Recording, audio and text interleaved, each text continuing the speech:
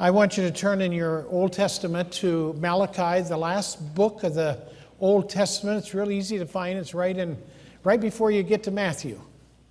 And it's the 39th book of the Old Testament, the last one. And I'm going to read some scripture here in a little bit. This is the second of a three-part message series that I've just simply titled, Talking Back to God. Talking Back to God. Last Sunday I asked some people what happens when they talk back to God. When they talk back to mom and dad. And we had some very interesting responses. And one of them was, mom or dad makes us drink some vinegar. Oh, man. I think that would stay in your mind for quite a while. I mean, just the idea. The only problem I see with that is your kids are all going to smell like pickles for a week or so, and the whole house is going to smell like that. But I think that would get your attention. Malachi is the last message of any of the prophets of the Old Testament to the people of God. And following this, there would be 400 years of silence. You know, sometimes I think of that. I've thought about that often, in fact, during this, in preparation for this series. 400 years in which there was no witness, no voice from God. And sometimes it just strikes me as how impatient sometimes we are. You know, I start praying on Monday morning, Lord, what do you want me to do this week? Or what do you want me to speak on? And, you know, if I haven't heard from God by noon, I'm sort of getting anxious and say, hey, it's me. I need to know. I got to deal with some preparation here, and I don't hear from the Lord, or I don't think I hear. Usually it's not that the fact that God isn't speaking, it's just the fact that I'm not listening. And so, but God did not speak for 400 years. That's a long time. A long time. God would not speak until the angel of the Lord would speak to a carpenter named Joseph. And that angel of God said, Joseph, son of David, do not be afraid to take Mary to be your wife, for that which is conceived in her is of the Holy Spirit, and she shall bring forth a son, and you shall call his name Jesus. God was speaking again. If you look into Hebrews chapter 1, in the first couple of verses of that great book, you'll realize that God said, I have spoke his most eloquent message that was ever spoken to humanity. It was not spoken by prophets, it was not spoken by apostles, but it was spoken by his Son, whom he sent as his emissary to this culture, to this world.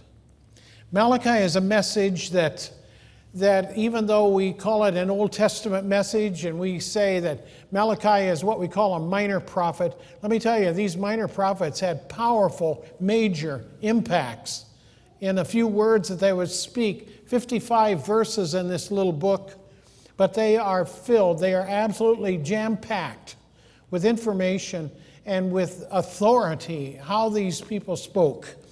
Malachi is a message to people who have become very flippant, very arrogant in their walk with God.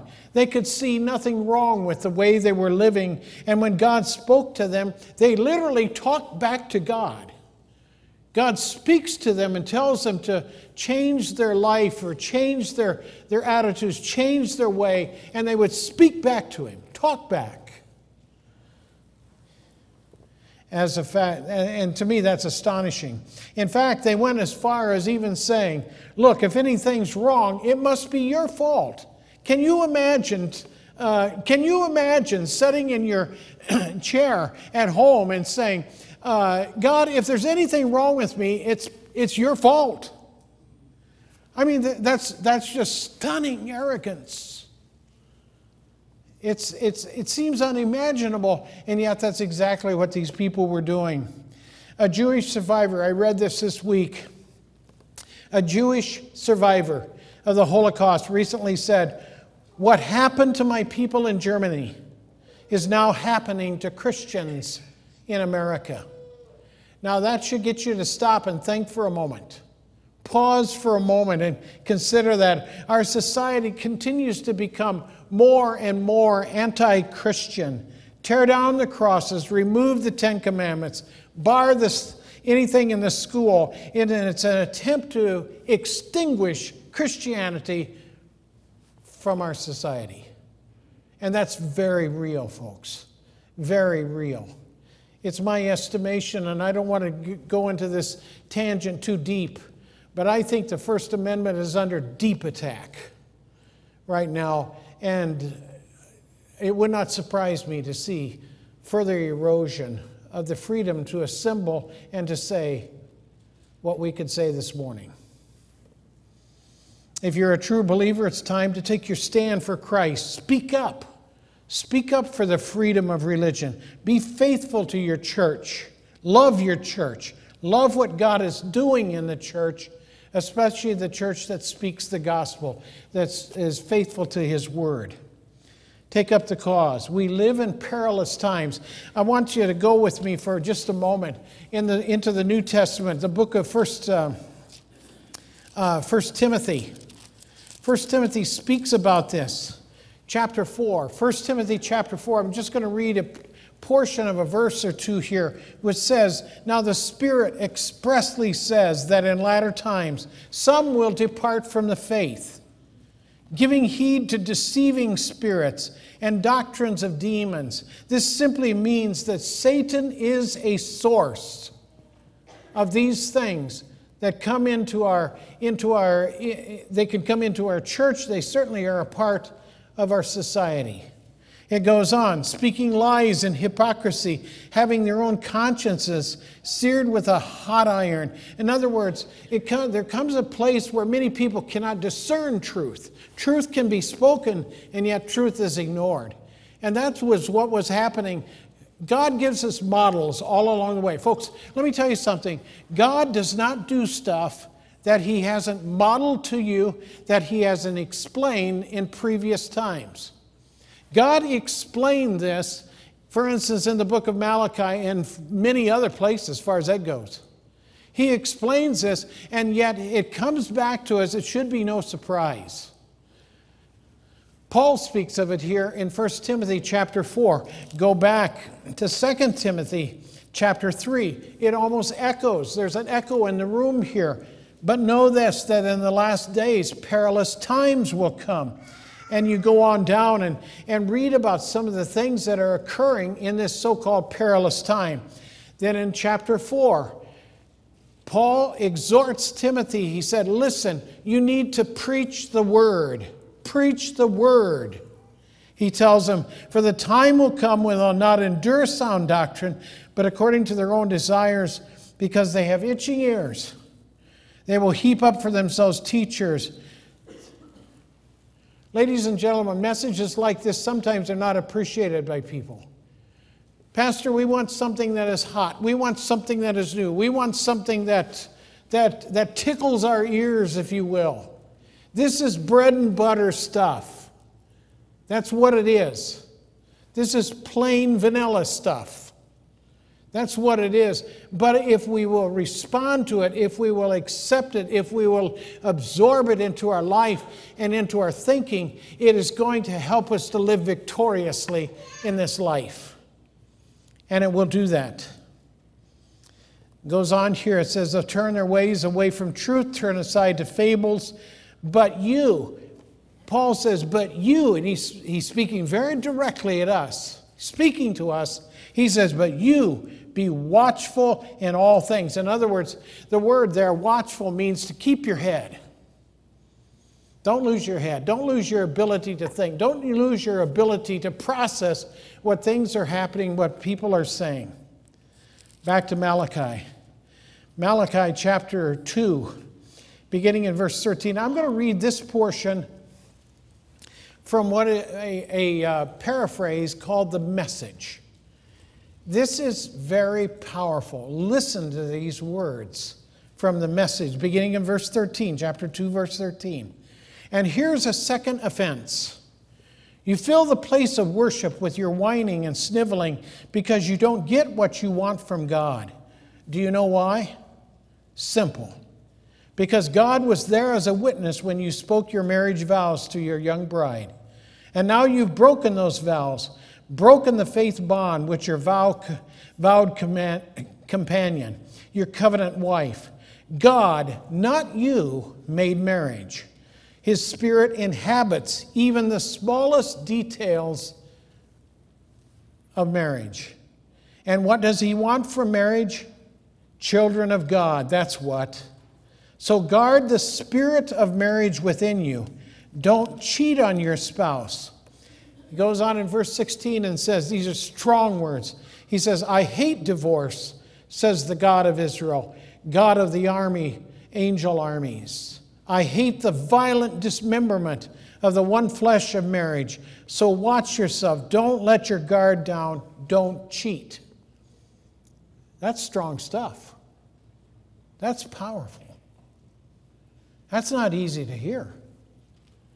And yet God speaks it into our lives today as His Word.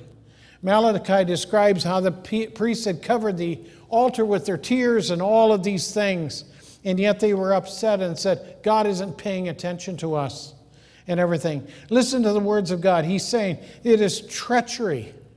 This is treachery here, to divorce the companion and breaking the vows that you had with one another. One of the great national sins of Malachi's day was this, and God had warned them. He constantly warned them. You can go clear back into Genesis and find this. He constantly warned them. He said, stay away from the heathen women, the pagan women. Have you ever heard that in church before? You're kind of giving me this look like, huh? What are you talking about? The intermarriage with these foreign women and the pagan nations. In fact, God warned them about this many times. He says, look, you are covenant people. You are covenant people. You are a unique person. You are a set-apart person unto me. And the pagan marriage would be an affront to God, because this always led people away to serve other gods. Deuteronomy chapter 7 and verse 4, I'm just going to share a piece of this with you. It says, turn your sons away from following me to serve other gods, and the Lord's anger will burn against you. This is serious. History tells us that before any great nation has fallen into ruin, the cracks were first seen in the foundation of the homes. This is where it appears first. One of the saddest things today is that we see homes, even within the church, even within the New Testament church of today, we see homes becoming fractured because of sin, because of so many other things that push their way in. Young people, I want you to know something. I want you to understand this. This is what the Bible says. Please hear me. Please understand it. Don't date non-Christian girls. Girls, don't date non-Christian guys. Do you hear me? I don't get any amens on that. But you better. Moms and dads would really be able to shout. There is no such thing as missionary dating. You know what I'm talking about? Oh, I'm going out with Susie because if I go out with her, I'll win her to the Lord. You know what? I'm going to tell you something. Generally, it's Susie that pulls you away from God, generally speaking. Vice versa with the guys, right? The same with the girls, etc. You become like them. If this is tasting like vinegar, I'm sorry. People don't live together. Stop it. If you're a guest here today, I'm not apologizing for the word and I'm not apologizing for what I'm saying, but we've got too much of this and we've got some of it in the church, in the New Testament church. Stop it. It's sin. And God is angry about it, and the Bible has an awful lot to say about it, and none of it is good. I'm going to go on. I'm getting evil eyes. One of the things that God was pretty upset about was the fact that these Israelites, these Israelites were out marrying foreign women, but they were divorcing their covenant wives to marry the foreign women. And God was very disturbed over that, very upset. And that's why he says in verse 16, he says, I hate divorce. The covenant made before God must be taken seriously. Folks, when I stand at this altar and two people are standing before me, and we say, and we talk about their vows, and usually we wind up saying something to the fact that we say this before God. I mean it. It is before God. This isn't just something we say. This isn't just something that we do. We mean it, and it's important. We vow before God. And I want to give you a word right now, and I want you to understand this very clearly, very clearly. If I misspeak in this thing, I want you to walk up to me after church and say, clarify that statement. We know that there are people in here that have went through the tragedy of divorce. I am not speaking against you today. I want you to understand that. I want to speak for you because these things are tragic. They hurt. There's pain and all kinds of things in all different ways. I want you to know something. The God of this Bible is a God of opportunity. The God of this Bible offers forgiveness. The God of this Bible gives us second opportunities, second chances. You call it whatever you want. But I want you to know this, that the love of God does not just simply walk out of your life because you went through that painful experience that's called divorce. And it is painful. And it's painful on many, many levels. But I want you to know the grace of God is greater, greater, greater than anything that could ever happen. Do you hear me on that? Hear my heart on this, folks. Hear my heart.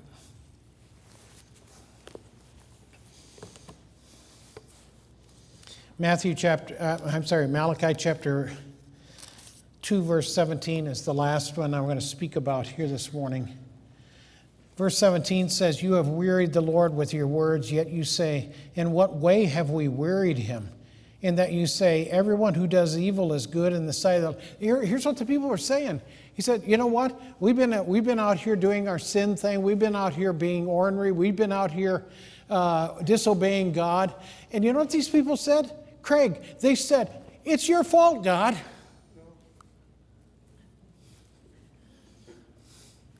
Where's the lightning bolt? I mean, I think if I was God, it's a good thing I'm not God. I think if I was God, I'd say, okay, it's time. Crispy critter. Whew. There. Solve that problem. They won't be saying that again. Because they're a fried piece of bacon grease now. They're on the grass. These people were complaining because they thought God should treat them better and they deserved more from God. And God says, you have wearied me. You've just made me tired. With all of this complaining and everything, you just made me tired. And these people did not see their sinfulness. Instead, they complained and they said, we want to drag God right down into the middle of it too. So let's drag him down into it. And it was their way of trying to reduce God to human terms. Folks, I don't want God on a human level. I want God to be God. I want God to be God. I have enough difficulty on the human level the way it is. I want God to be God. Remember what I said last time? He's awesome, God. He's awesome. Not my slice of pizza, it's God. God is awesome. And so they had wearied God in many different ways and all of these things. And they tried to twist good into evil. And the people accused God and said, you don't really care for us. You don't really like us. They even had the audacity to come out and said, God wouldn't even, you know what? If God saw sin, he wouldn't even punish it. Wow. Are you serious? God says, I'm giving you a warning on this thing. And this is very, very serious. I want to close with this. Theologian D.A. Carson, a person that you may not be very familiar with, makes a very important statement. And I wrote about this, and I included this in a article that I wrote. I'm quoting him now. He said, apart from grace-driven effort, people do not gravitate toward godliness, prayer, obedience to Scripture, faith, and delight in the Lord. We drift toward compromise, and we call it tolerance. We drift toward disobedience, and we call it freedom. We drift toward superstition, and we call it faith. We cherish the indiscipline of lost self-control and call it relaxation. We slouch toward prayerlessness and delude ourselves into thinking we have escaped legalism. We slide toward godlessness and convince ourselves that we've been liberated. Strong words. But saints of God, they are necessary words for us to hear in the day in which we live. Allow them to seep into your thinking, into your spirit, and allow them to, wherever it's necessary, to correct, to strengthen, and to help. Let God do that in your life. Donnelly, would you return to the organ, please? This is a strong message.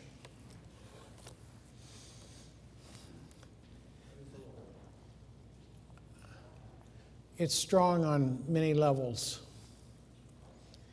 But there's coming a day in which you will stand before God. I will stand before God. And God says there will be a requirement for you to make an account of yourself before God. There's not going to be any frills.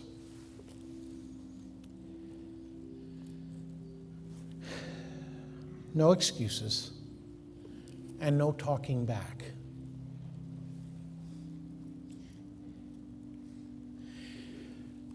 And I want you to know something, you stand alone. I don't stand with you. Your family won't stand with you. It's just you alone. You. As a pastor, I too will stand before God. And if I understand what Hebrews chapter 13 says, I will be held accountable for what I did as a pastor. Was I diligent? Did I shy away from hard things to say? Did I step back and allow things to just go on? Because to step forward would have created a disturbance that might have been uncomfortable.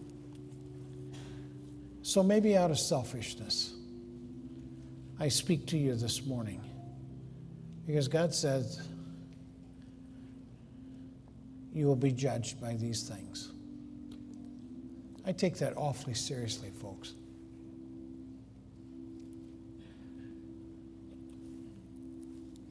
I don't want to stand before God and say, you know, saying difficult things to the dear saints at Faith Community Church was tough. And by saying them, you run a risk of being misunderstood, or the fact that maybe you don't care enough, or maybe they were said not in the right spirit. I don't know. We do what we do, and we try to do it the best we can. So I say these things to you in a spirit in which I want to see every one of you stand before God, and God would say, well done, good and faithful servant.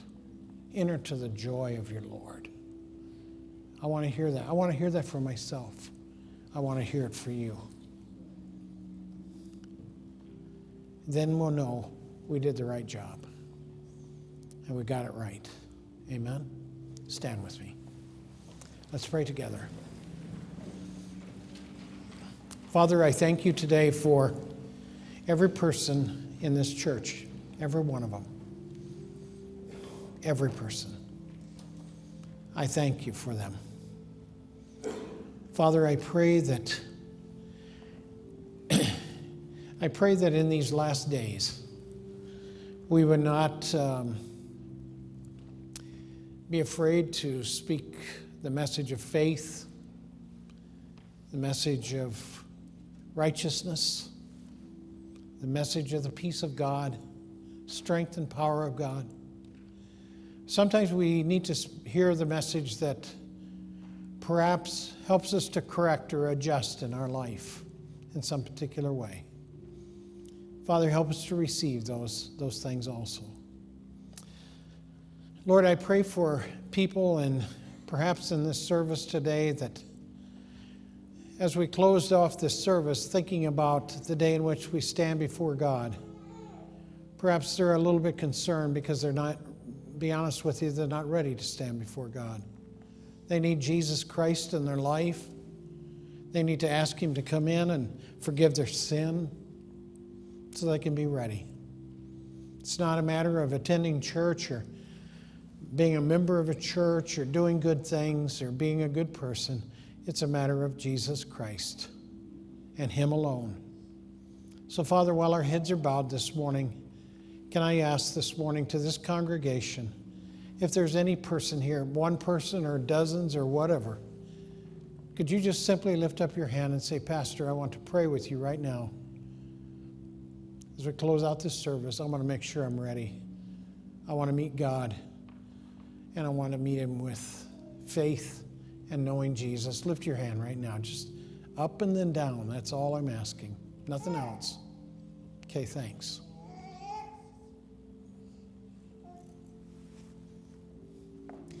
Father, I thank you for a couple of people this morning that responded. Perhaps there's others, maybe a little bit timid, but Father, help them to pray with me. Jesus Christ, come into my life. Forgive my sin. I realize that sin separates me from you, and I don't want that. I ask Jesus Christ to be the Savior and Lord of my life. I ask Him into my heart. I believe He died for me and rose from the dead, and I receive Him as my Savior and Lord today. I know Him. I know Him as my Savior. This is a day of new beginning for me, and I thank you for that in the mighty name of Jesus. Amen. Amen.